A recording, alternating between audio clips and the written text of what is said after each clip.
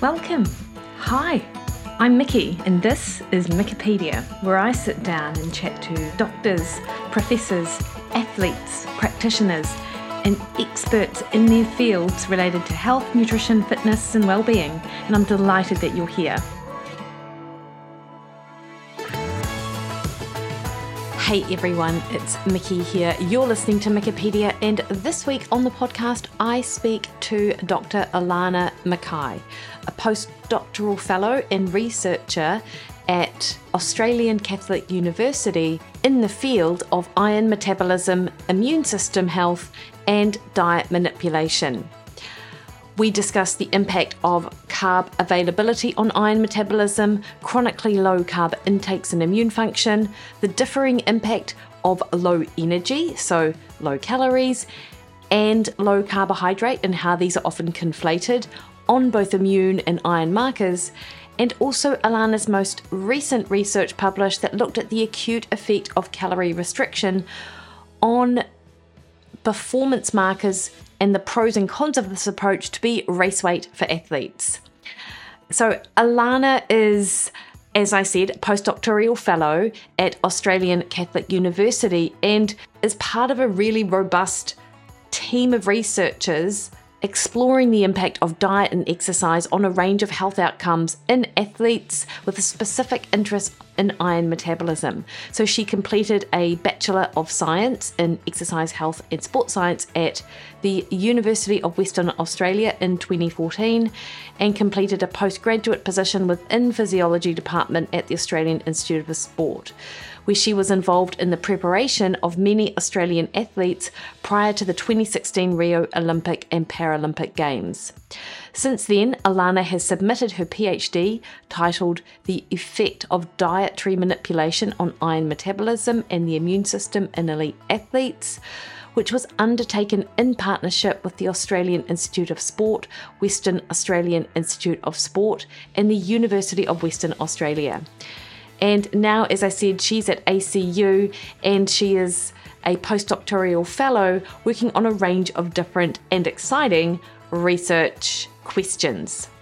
So I have put a link to Alannah's work in the show notes and also where you can find her on Twitter, which is the best place to keep up to date with the work of Alannah and her colleagues. Now, just a reminder though, before we kick on into the podcast, the best way to support this podcast is to hit the subscribe button on your favourite podcast listening platform.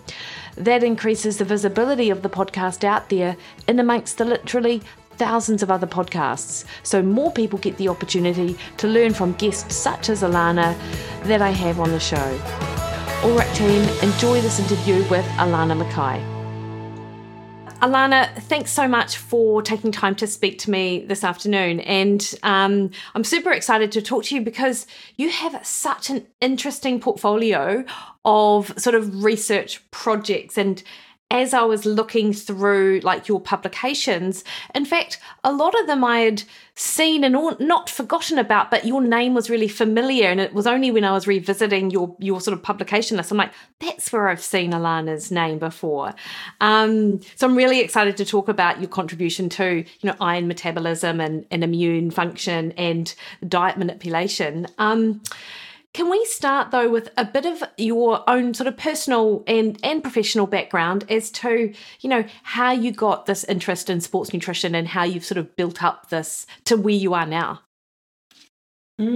So my, from a personal side of things, I actually was a classical ballet dancer throughout my adolescence, and that was what I did full time for a long time. And it was, high discipline, very different environment to maybe elite sport, but I was always fascinated in the way the human body moves and went to university, did a general sports science degree, and then actually took a postgraduate position at the Australian Institute of Sport, where I worked with elite athletes and some really fantastic scientists for a one-year position.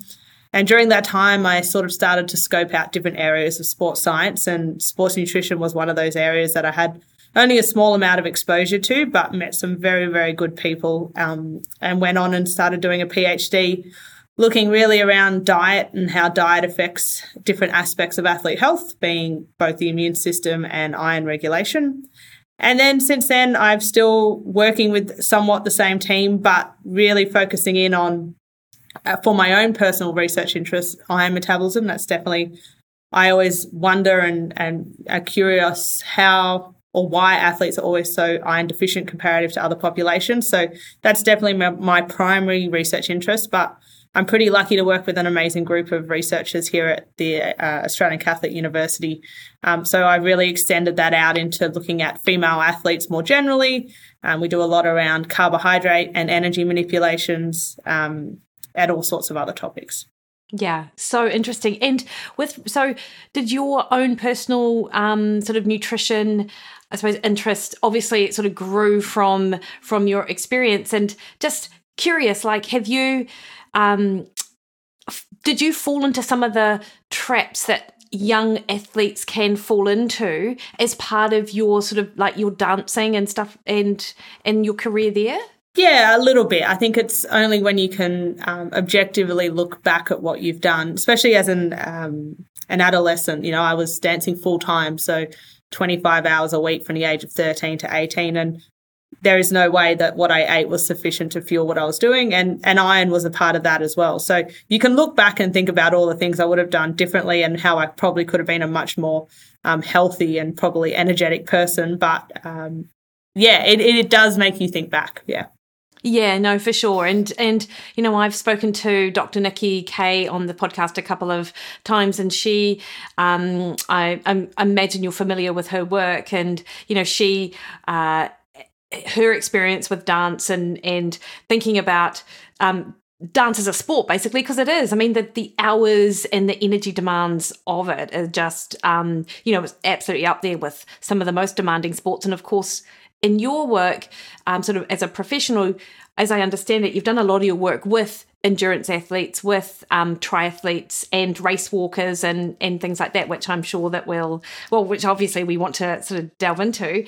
Alannah, can we sort of begin with your PhD? So looking at dietary manipulation on iron metabolism and the immune system. So what were the overarching questions that you were hoping to answer from your topic?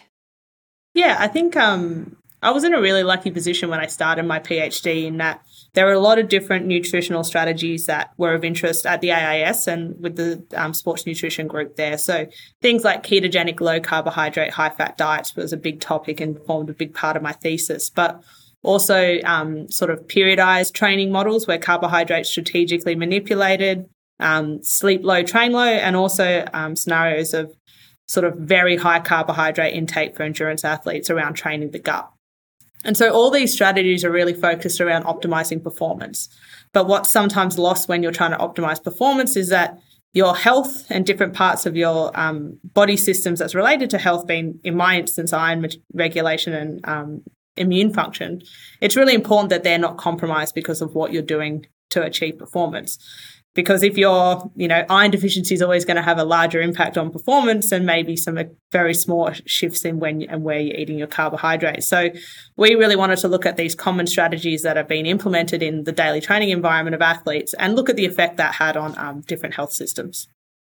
Yeah, and Alannah, did you sort of go in with any preconceived notions and were surprised by any of the findings? Like I've got, a couple of the papers which I want to just ask specifically about, but in general, like were the sort of thoughts and feelings around some of these strategies, did you sort of already know what you were going to find, or were you surprised by your findings? I think surprised by some aspects of the findings. I think when you're undertaking research, I think the ketogenic diet was a really big study that we did where 3 weeks of adherence to this diet, we saw athletes feeling pretty terrible, particularly in the first week we put them on these diets and we asked them to train so much. So when they then reported in some of the data that they felt terrible, I'm not shocked by watching the way they trained. But some of the more biochemistry markers that we looked at, some of that results were somewhat interesting and probably sparked more questions and ideas out of questions and answers than what came out of my thesis alone.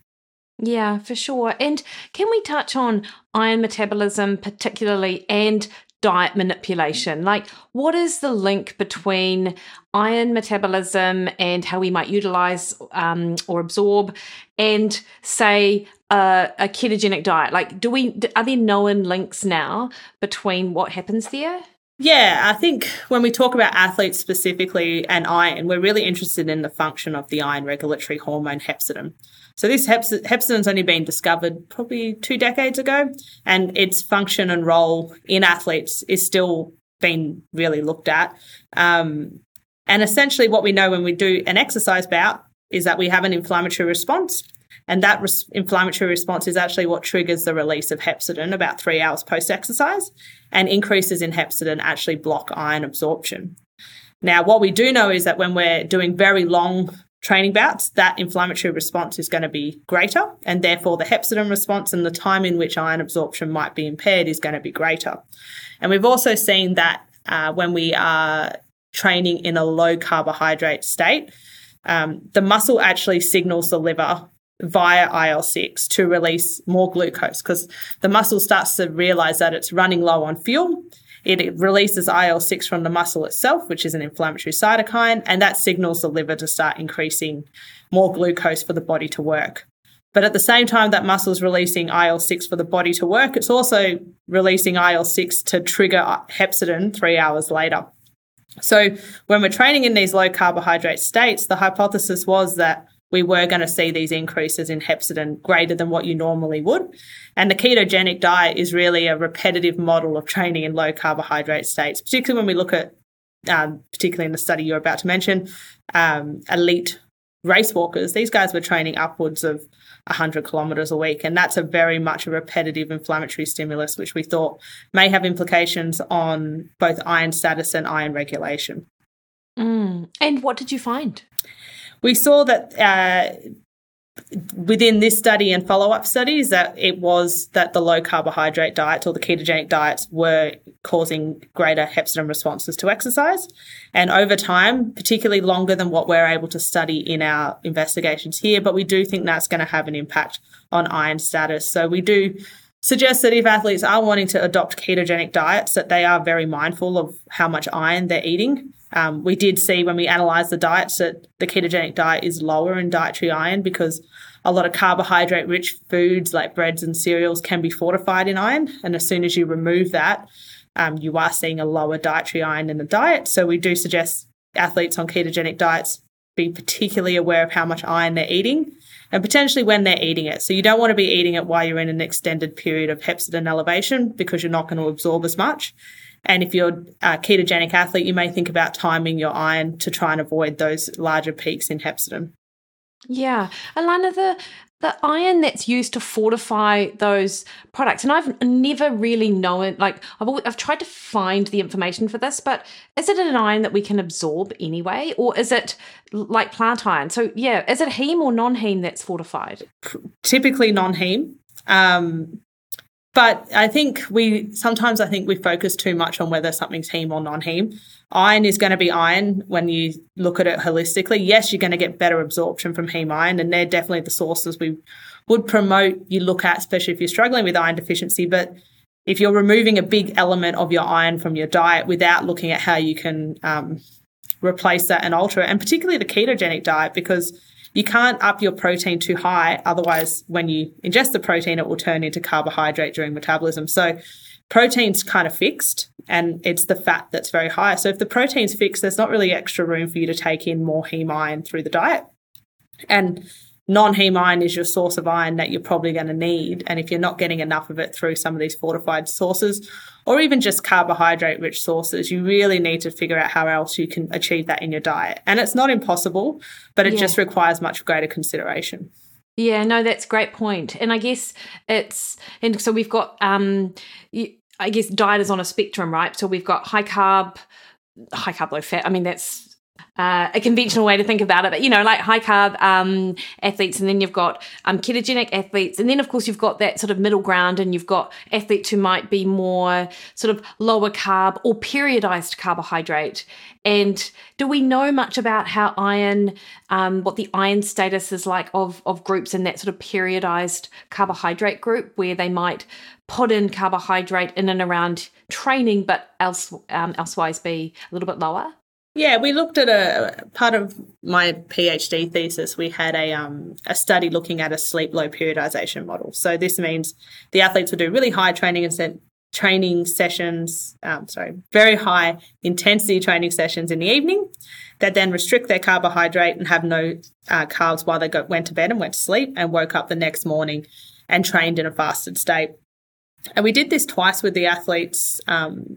Once when they did a cycling bout in the morning, and once when they did a running bout in the morning, and then repeated it with high carbohydrate as a comparison. And we actually saw that when the exercise session was low enough intensity, so 1 hour or no more than 1 hour, quite low intensity, we didn't see any large disruptions to iron regulation. But if the exercise session was a little bit too intense or if the inflammatory stimulus was a little bit too high, there were some small adjustments to iron metabolism that would be deemed unfavourable. But in a separate study, we actually looked at the repetitive cycling of these periods of low carbohydrate availability over a 3-week period. And we saw that no differences between those that periodized across a 3-week period and those that had consistent high carbohydrate availability had any differences in their iron status at the end or their regulation. So I think whilst we could be aware of some of the small adjustments that are occurring when you do maybe train fasted or train after sleeping low, in the holistic long-term sense, as long as you're eating enough carbohydrate per day, you're probably not going to have a large impact on iron regulation.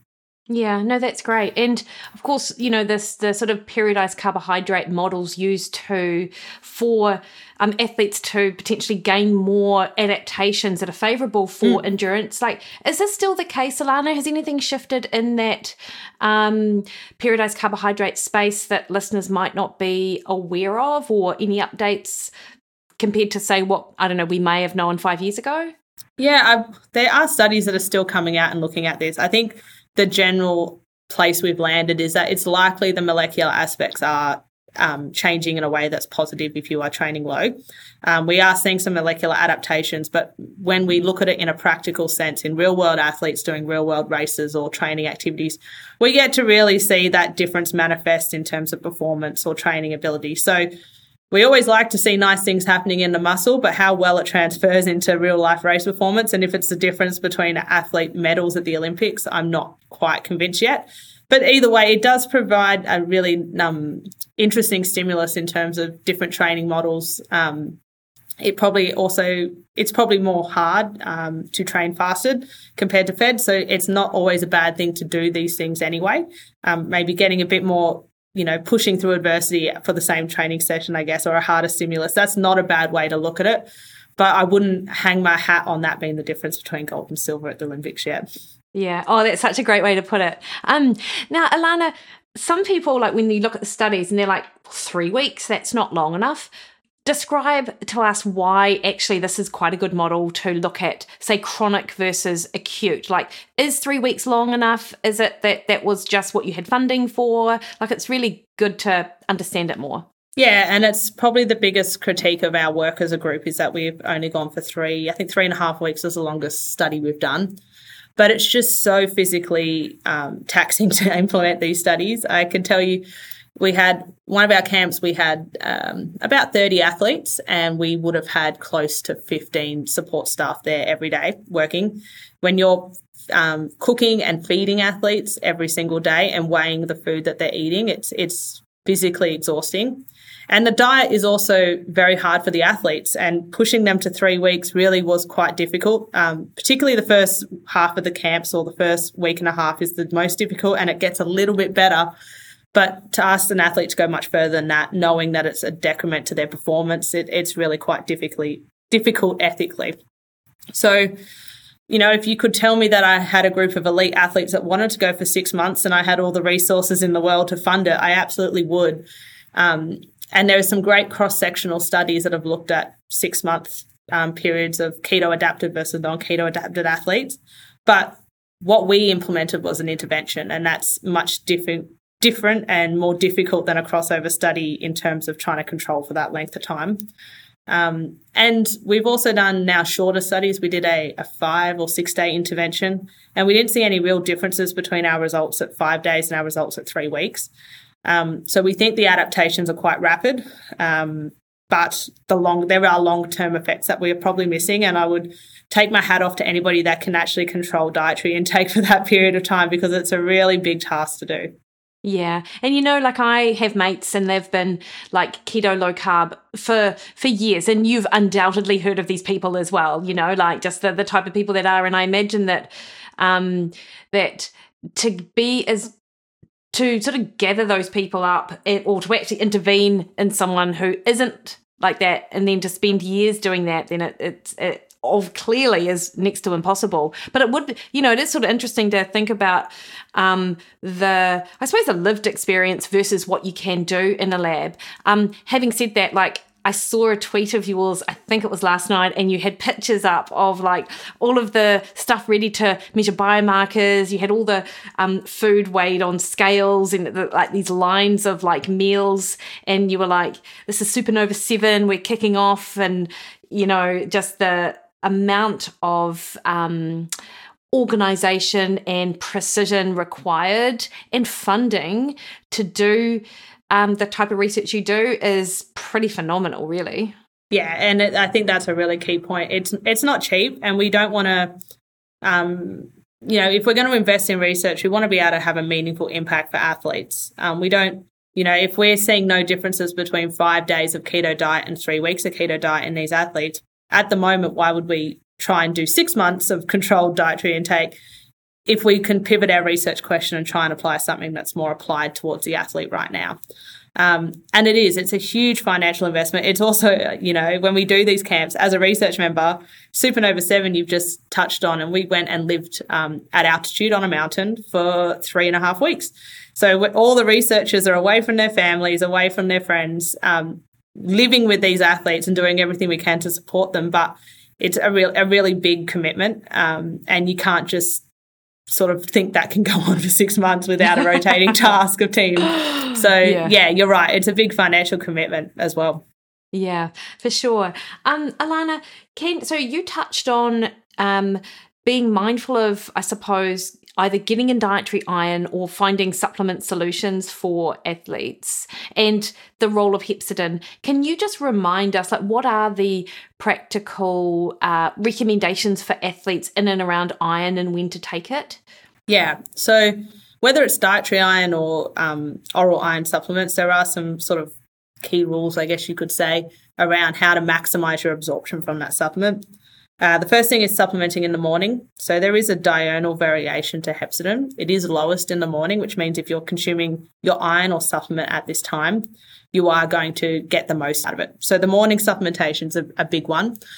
We also know that there's this can be difficult because there are things that can inhibit iron absorption. So if you're co-ingesting your iron with calcium or polyphenols, which are found in caffeine sources, usually like coffee and tea, that can actually inhibit iron absorption. So we like to say if you can stay clear of those factors. But if you're taking a fortified iron cereal in the morning with some milk and some coffee, it's kind of hard to get around that. So you can work with what you've got, but that would be the best recommendation. And the best recommendation is actually to take your iron fasted.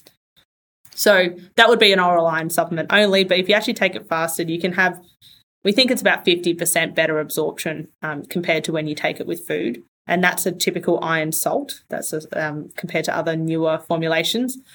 And some of the other things when we think about iron around exercise, we actually suggest that you take your iron either morning exercise. So if you're somebody that trains in the morning, we suggest you take your iron supplement before training, so immediately before training, or up to 30 minutes post-training. But as soon as you start to go further out from post-training than that, even 1 hour, you're going to see decrements in the amount of iron that can be absorbed. So you really want to get that iron in as close to exercise as possible if you're training in the morning. And if you're not training in the morning, still take it in the morning. So that's kind of the general thought around iron at the moment. There's still a lot of work to be done in optimizing the timing and the way that we take iron supplements, but that's sort of one of the rules around timing. Yeah. Oh no, that's great. Do you know I saw a study that looked at Floridix. Do you have Floridix over in Australia? I don't think so. It's this plant-based iron supplement that is a liquid, and it's quite sweet, and we have it in our supermarkets and our health store, and it's almost the go-to for iron supplementation. And it's actually like it also says on the label, it's full of polyphenols to really help your iron absorption. And the study was done, and it was like, actually, you know what? Floridix is pretty rubbish for iron absorption because of all of those polyphenols. So the fact, you mentioned that that's the sort of key consideration when taking it with caffeine and tea. I think it's something that, there are other things which people just wouldn't be aware of, I guess. Yeah, and it's really a bit of a contradiction because we say take your iron in the morning, but in the morning, you're going to have your breakfast cereal, which is probably fortified with iron, which is great, but it's also served with milk, which has calcium, and you're probably going to have a coffee at the same time. And all those things actually work against iron absorption. So it's a bit contradictory, and you have to just find a way to make it work and work within the recommendations to suit your lifestyle. I'm never going to say to somebody, don't drink your coffee in the morning so your iron supplement's better absorbed, because they'll be cranky and probably won't train well. So you've got to find a way to balance it out within each athlete's lifestyle about how you can optimize the ingestion and way you take iron. Totally. I have a friend whose cat wakes her up at about 4:00 every morning, and what she's done is she's actually started taking her iron supplement then. It's a great time to take them. And then when she gets up at about 5:30, then she can have her coffee, and she's like, cool, I am good. Yeah, that's a really good time to take it, yeah. If you're up at that time in the morning, yeah. That's the thing. So, Alannah, can we just have a think about the immune function? So I studied nutrition back in the 90s, and I remember there was lots of a guy who did a whole heap of work on carbohydrate in the immune system, and I just cannot remember what it is. I want to say his name is Mark someone. I can't remember. He's an old school nutrition guru, actually I think from Australia.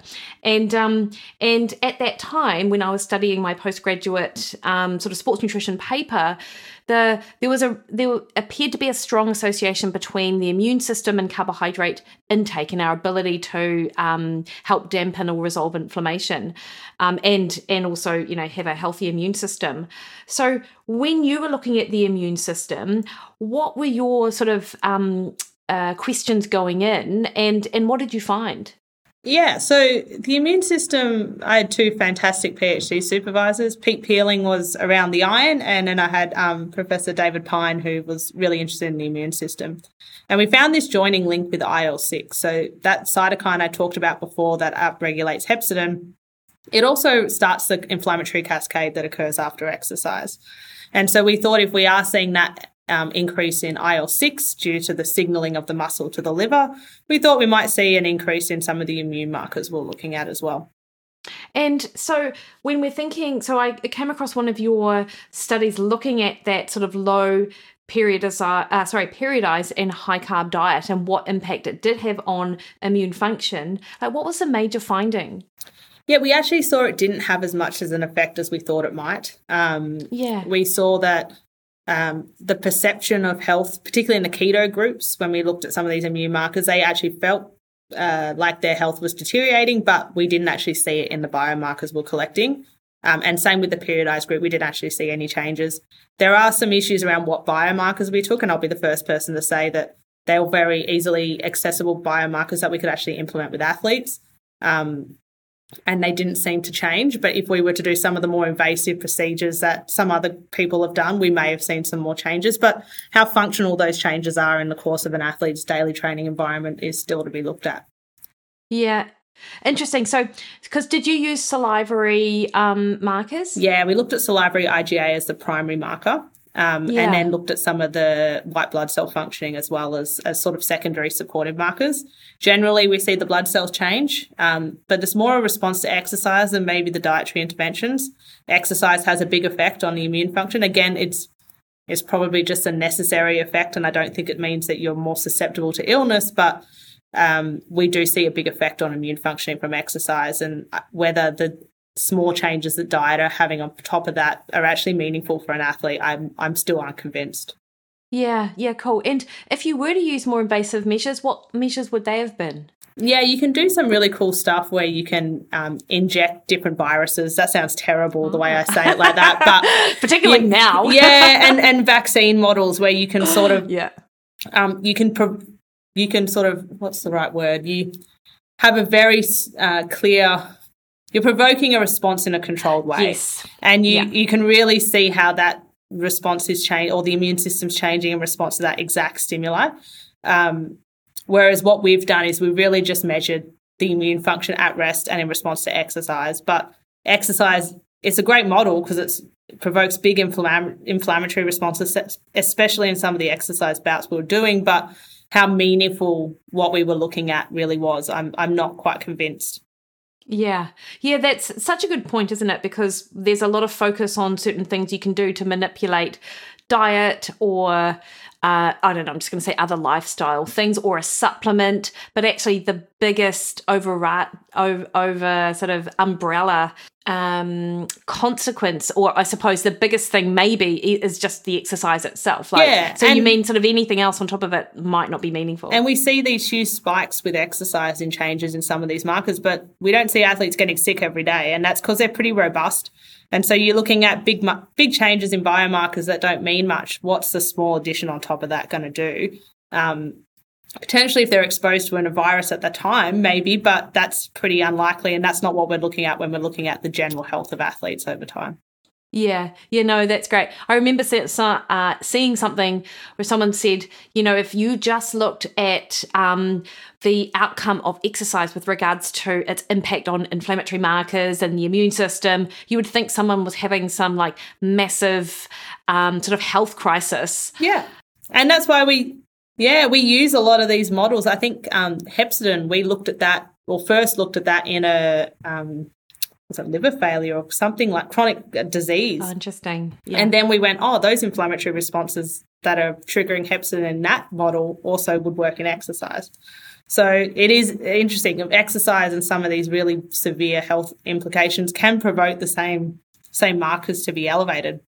Yeah, but in essence, with exercise, like you mentioned IL-6, like that, am I right in thinking that this is now, that we look at IL-6 in exercise as as part of the adaptation process? Like you don't want a low IL-6 response because potentially you're not going to get adaptation from the training. Am I right in that? Yeah, sort of. So I think IL-6 is, it's an inflammatory cytokine, and it's important because it has a trigger of, it triggers a lot of other events, which is trying to bring the body back into homeostasis after exercise.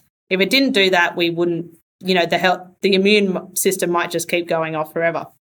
And if we train more, the same exercise bout will start to produce a lower IL-6 response. And that's a good thing in essence, because you're starting to use your muscles more efficiently, and it could be seen as a training adaptation. But, I would never suggest as part of the monitoring of athletes that we start to look at differences in IL-6 between people as a marker of anything. It's more just that it stimulates other responses. Okay, no, that makes perfect sense.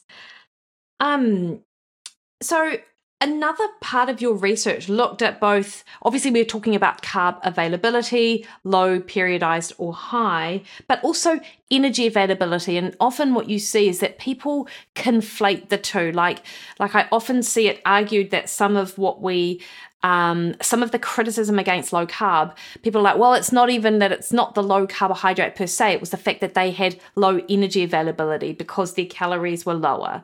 I understand that you have actually teased out a bit of this difference in some of your research, Alannah. So, were there any big takeaways from looking at both low carb availability and energy availability?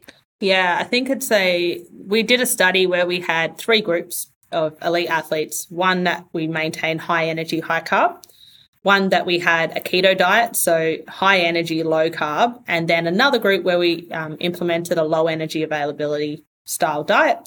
And so as a result of shrinking energy, you're shrinking carbohydrate as well, but it sort of was the mid-range between the other 2 diets. And what we saw was that whilst energy can be really low, if there's enough carbohydrate in the system still, it can actually save some of the responses that we were seeing. So the ketogenic diet was really associated with poor bone health or bone turnover markers, and also with elevated hepcidin concentrations, which has implications for iron absorption. So we did see that carbohydrates probably the more dominant factor. And even in these energy availability models, if there is sufficient carbs, they should, at least in the short term, we've only looked at the short term, and that's a really important point to make. But in the short term, you should be able to undergo periods of low energy availability without significant changes to some of those key health systems. Again, as long as carbohydrate is put into the diet. Yeah. Oh, that's super interesting because, of course, part of performance is, being for a lot of sports, we're interested in body composition and being as lean as possible, I suppose, without compromising those health markers, right? Yeah, and I think that's a nice way. I think we can look at it in a way that we can periodise body composition. And I would say if anybody wants to do some reading, Trent Stellingworth has a great paper around periodised body composition of his wife over a long period of time. And what you can do is you can sort of put little microcycles of low energy availability into your annual training plan to achieve peak body composition during or just prior to a performance outcome that you may be interested in. And this is, again, really sophisticated sports nutrition. So you're doing this at the top level. But if you're doing a short, sharp period, like I said, it's not going to have a huge impact on some of those health markers. What is going to have an impact, though, if you're in a very chronic, moderate state of low energy availability, where, yes, you might be achieving your body composition goals to an extent, and that will plateau over time, but to an extent. But it's going to come at the risk of things like increased risk of stress fractures, iron deficiency, and a whole bunch of other complications. So really short periods of time where you can implement low energy availability can be beneficial to manipulate body composition. Yeah. And when you're thinking low energy availability, so in the literature, it's often, as I understand, defined as lower than 30 calories per kg of lean body mass. And so is that what you're referring to, or is it lower than that? Like what sort of cutoffs were you looking at? Yeah, I think there is actually about to be an update from the IOC around REDs and low energy availability. I'm not sure the cutoffs are the best way to look at it. The research that's done that's looked at the cutoffs, firstly, in females, and we know males can suffer from REDs and low energy availability too, and we actually think their cutoffs are a lot lower than females. We also think that the research that's been done really looked at pulsatility of hormones and bone health for those cutoffs. So I think they're very applicable to when we're looking at bone health, but there is a bunch of other consequences of low energy availability that are not captured within those cutoffs at the moment. And we don't know. That's why. It's not that we're doing a bad job at research or we're misinformed. We just don't have the information yet, and we're only going to see this area grow.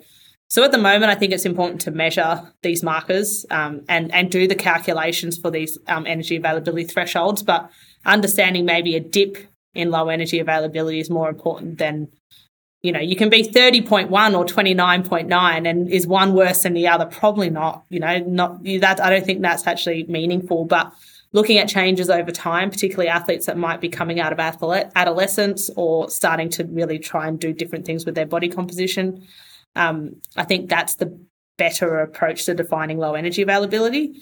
In the studies we've done with males, we've put energy availability at 15 kilograms per kg fat-free mass, and that's a very severe energy deficit and can't be sustained for more than probably what we've done realistically. It's probably the lower end of what you could achieve through a dietary intervention. Yeah. It's I've got a friend who's in the sort of physique space, and he's done his PhD, and he's a very smart guy, and I've when he was competing in bodybuilding, he's relative, if you think about he's a guy, he's quite big, he's quite muscular, and I think I'm trying to remember. I think he got down to 10 calories per kg body mass, and again, sustained for a very short period of time. This guy, big guy, on 1,400 calories a day, which was part of his particular sport. So, but that's short and severe, we think, yes, is definitely less detrimental than the moderate, prolonged over time and low energy availability. And we don't have real great evidence to suggest that at the moment, or direct comparisons, but everything we can piece together of the literature probably paints that picture. Yeah, no, that makes sense. And of course, the most recent paper in and around energy availability, you looked at performance, didn't you? And what potential outcomes to performance might arise from these sort of short dips. Are you able to go into detail into sort of what performance outcomes you looked at, but also what you did? And, of course, what you found. Yeah, so this study was the first authors, Louise Burke and Jamie Whitfield here at ACU with me, and we had a group of elite race walkers and we put them on, it was a 9-day low energy availability intervention. So we had half the walkers just stayed on high energy and then half the walkers went on to this low energy availability intervention. And we did a 10K time trial or a 10,000 metre time trial on the track before and after the intervention. And 24 hours prior to the intervention when we weighed them in, 24 hours prior to the race when we weighed them in, we did see a significant shift in body composition and body weight in the low energy availability group. So our intervention was really effective at reducing body mass. But once we refed them with adequate carbohydrate availability, because we didn't want to race them when they were depleted in carbohydrate, we'd be looking at the effects of carbohydrate and glycogen. So we gave them 24 hours of a high carbohydrate diet, just like the high energy group, to get those glycogen stores back. And then we raced them on the track. And what we found was that there was no differences in race performance between the two groups. And what it shows is that race performance is so much more complex than just lighter is faster. So whilst there's this notion that get as light as you can and you'll be as fast, there are other things that could have happened during that training period, that 9-day training period, that are going to affect performance. And one of the things we measured as part of this study was sort of their perceived feelings of how they were doing. And both rest and recovery or recovery scales, we saw that the low energy availability groups were feeling more stressed and they were feeling less recovered over that time. And that impacts training quality and all sorts of other things. So as much as low energy and body weight can be shifted, whether that translates to performance or not, I think is not as simple as maybe it's been made out to be. And I think we need to consider training quality, the athlete's general happiness. Like during these low energy availability periods, I'd have some of the boys walk up and be like, can I just have a little bit more food? And the answer's no, because you've got to keep them in low energy availability. But it can be a bit soul crushing sometimes for them because they're just hungry. Yeah. And that starts to play with their mind and their psychological state and doesn't allow them to train as well. So performance, I think, is much more complex than just lighter is faster. Yeah, no, perfect. That's such a great point. And so with these guys, when you looked at body mass, was it just weight that you looked at, or did you have the ability to, DEXA them or anything? Yeah, we did DEXA them, and it was primarily fat mass they lost. So they were pretty good at sustaining their muscle mass. And we did the Supernova 7 that we've just done. We actually learnt from our first findings and upped the protein just a little bit more, because if they've got enough protein intake, they can sustain that muscle mass, at least in the short-term periods that we were implementing what was going on. So what they had lost in the study that I just talked about was primarily fat. Yeah, no, that's great. And if I relate this back to what we were talking about with these sort of short-term dips in energy to help improve body composition, but do it in a way which doesn't impact negatively on health, the 9-day period that you used in this trial, is that the type of period with which a short-term change in energy availability might be all right, or is it 2 weeks, or what is it that you've can you give an answer to that? I don't know if I can. I think what we're about to talk about what the people that have written the new IOC consensus statement are talking about is this thing around severity of low energy availability and the dose. So it could be a longer period of time with a less severe dose of low energy availability or less severe threshold, or it could just be a couple of days with a very, very severe energy deficit. And how that sort of equals out as a dose and what maybe is the optimal formula, I don't think we have the answer to that yet. Yeah. No, and actually that sort of follows suit to a lot of these, if you think about weight loss strategies that people use, like it's that continuous versus intermittent sort of diet restriction approach, right? And I guess that's a super interesting space, which will be good to see more research sort of emerging from that, eh? Yeah, and I think we'll see a lot more research going into this going forward. Yeah. Yeah, awesome. Hey, Alannah, I want to shift gears and talk about ketone esters because these are interesting. And I did speak to Professor Brendan Egan a few months ago, who was a delight to listen to with his accent. I love an Aussie accent too, though, so I'm loving this right now. Can you just sort of brief us on some of the things you're interested in looking at with ketone esters? Yeah, I think Brendan's done a lot more work in this space than I have, so he's definitely the guru to talk to. But we have started to look at ketone esters a little bit more closely. We had a study published maybe last year or the year before, and we actually tried to combine the low-carb, high-fat diet with a ketone ester. So what we've seen with the low-carb, high-fat diet is that there was a decreased performance after 3 weeks of adhering to the diet. And we think it's simply due to the carbohydrate restriction aspect, glycogen's low, and there's pathways involved with energy metabolism that have been impaired. But ketosis and ketones have been proposed as this additional fuel source that could be used to sustain performance. So we've tried to combine the two approaches as like a top-up to the keto diet, being the ketone ester, but we didn't see any beneficial effects from this combined approach. So that wasn't something that we were able to, or not something that we could implement going forward. It didn't do anything above what we expected from the keto diet alone. But we are, Jamie Whitfield and I are running a study currently looking at the ketone ester. He's primarily interested in its use in recovery, so looking at muscle protein synthesis as a result of ketone ester intake after exercise. And I'm more interested in, the ketone esters provide a really cool mechanistic model whereby you're getting ketosis, but you still have adequate carbohydrate availability. So I really want to look at some of the follow-up to the PhD work around keto diets and iron regulation and look at, is it the ketones or is it the carbohydrate? And I assume it's the carbohydrate that's causing the changes in iron metabolism and bone metabolism, but this is a nice model where I can look at that and tease out the carbohydrate and the ketone influences. So that's something we're currently looking at. Yeah. Oh, that sounds super interesting.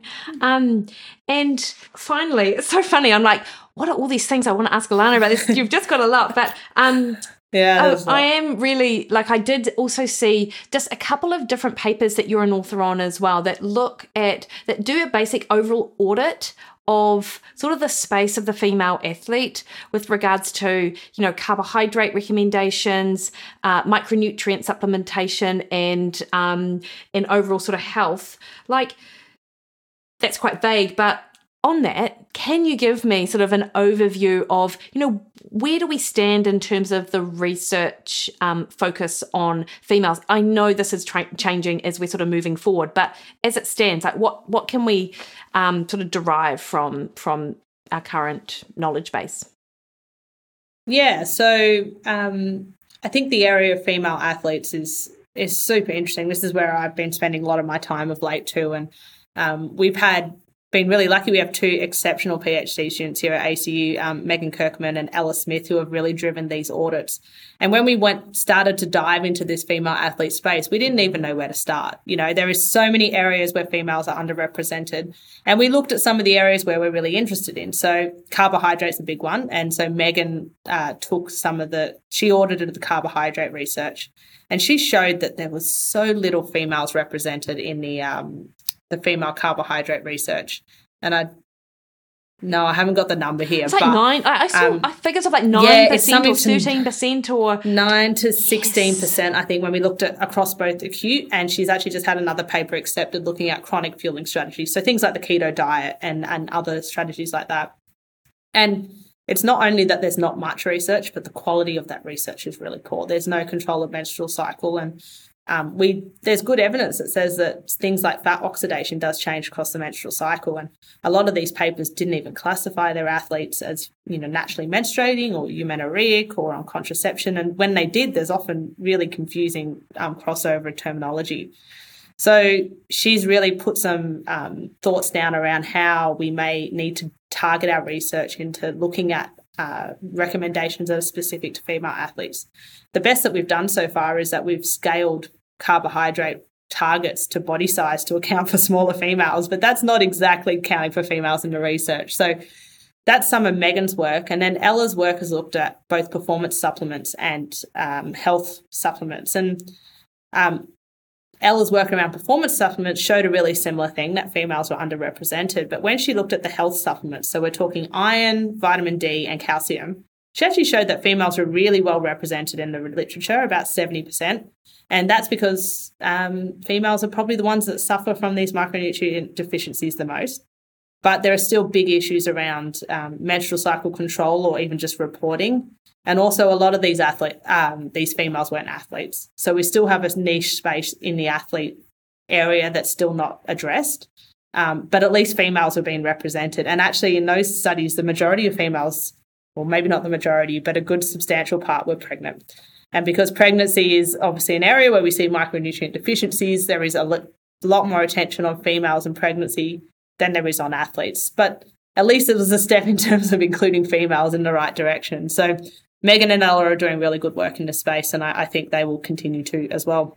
That's awesome, Alannah. And I do find it is interesting, isn't it? Like in sort of public health research or health research, like if I think just weight loss, which is an area which I've been sort of primarily interested in over my career, like it's 90% women, but when it comes to the exercise science and exercise performance and things like that absolutely, like it's the lion's share of data. It certainly comes from that sort of male. Male athletes. A lot of it's often cited, and I heard it as an undergrad a lot, and I even probably was a bit guilty of it during my PhD. And females are hard to research, and there's no getting around that. If you want to do good scientific control, you have to control for the menstrual cycle to some degree, and it's difficult. We've just implemented a study with elite rugby league players, and there were 25 in a team with us at one time. And how do you account for each individual's menstrual cycle and get a meaningful outcome on performance? It's really, really difficult, but we all need to do a better job at trying to do that still. Yeah. And I mean, hey, you mentioned it earlier on with regards to fasted training, builds mental tenacity and, like a challenge. So, no, I completely agree. Alannah, thank you so much for your time. Can we just finish off by you sort of telling us, what should we be looking out for with regards to other published stuff in the literature this year? What are you hoping to sort of get out there? Yeah, that's a big question. We've got so much on the go. I think if I focus on my iron work, because that's the thing I'm most passionate about, we do have a paper which will be an abstract at ACSM this year, and the paper shouldn't follow too far behind. It's about to go into review, looking at iron supplementation timing. So as I talked about before, we've tried to refine the timing guidelines a little bit further, and we use some novel isotope measurements both at sea level and at altitude, and we looked at how that affects iron absorption. And the trial we have on the go, which is the really exciting one for me, it's called the FEAR study. So FE, iron absorption in runners and race walkers. And we've actually labelled a large bunch of runners, 50 to 60 runners, both male and female, with an isotope. And we're actually tracking that isotope over a 12-month training period. And at the end of the study, we'll be able to distinguish iron loss from iron absorption. And we'll hope to be able to put some really targeted strategies in place to try and help treat iron deficiency in athletes. And we'll also be able to, hopefully, the goal is, if it works, is to calculate some new dietary recommendations for athletes, because we don't have any for iron.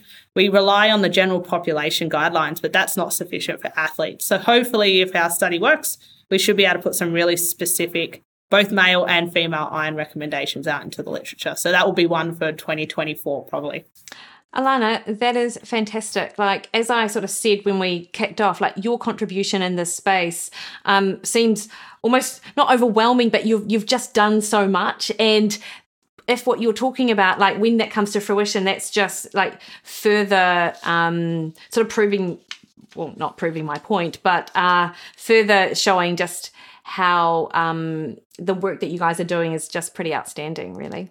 Yeah, I have to say I'm very lucky. I work here under Louise Burke, and she's as good as it gets when it comes to sports nutrition, so I couldn't have a better mentor in Louise. And the team here at ACU are so supportive, and it's just a great place to be.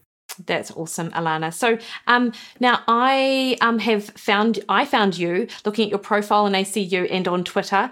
Is there a better place, or is that where people should look? I think Twitter's probably the best place at the moment. I try to put at least a little bit of an update on some of our lab trials and things that are happening on Twitter, and all our recent publications will definitely be there too. That is awesome. Well, we will put links to both your publications and your Twitter handle in the show notes. And thanks so much for your time, Alannah. No, thank you for having me. It's been great.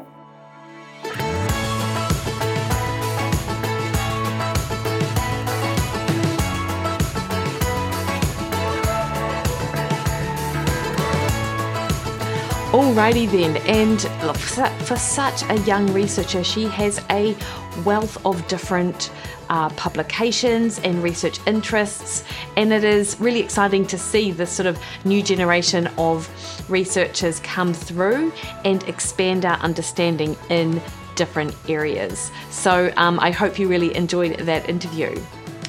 Next week on the show, I talk to naturopath and sports nutritionist Kira Sutherland all about diet for teenage athletes. And do not forget that I have my Anatomy of Fat Loss live virtual event that is taking place this Sunday. Well, it's virtual, so it's wherever you are, and it runs over 3 days. So we will put a link in the show notes to that so you can jump on, sign up, and we can kick off. And this is all to give you the tools and tactics that you need to help you be successful in your fat loss journey. Love that word, journey, not at all overused, right? However, if you've got any questions on this or anything, don't hesitate to touch base. You'll find me on Twitter at Mickey Williden and Instagram at Mickey Williden, or over on Facebook at Mickey Williden Nutrition. You can always also send an inquiry through my website, mickeywilliden.com. Have a great rest of your week.